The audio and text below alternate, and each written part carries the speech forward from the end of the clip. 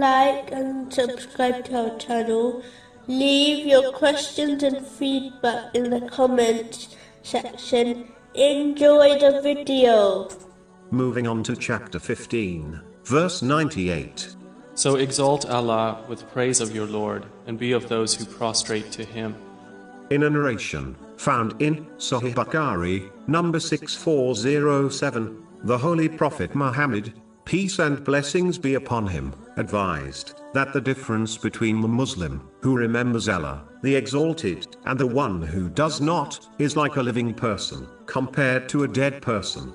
It is important for Muslims who desire to create a strong connection with Allah, the Exalted, so that they overcome all difficulties in this world and in the hereafter successfully, to remember Allah, the Exalted, as much as possible. Put simply, the more they remember Him, the more they will achieve this vital goal. This is achieved by practically acting on the three levels of the remembrance of Allah, the Exalted. The first level is to remember Allah, the Exalted, internally and silently. This includes correctly one's intention, so that they only act in order to please Allah, the Exalted. The second is by remembering Allah, the Exalted, through one's tongue. But the highest and most effective way of strengthening one's bond with Allah, the Exalted, is practically remembering Him with one's limbs. This is achieved by fulfilling His commands, refraining from His prohibitions, and being patient with destiny, according to the traditions of the Holy Prophet Muhammad,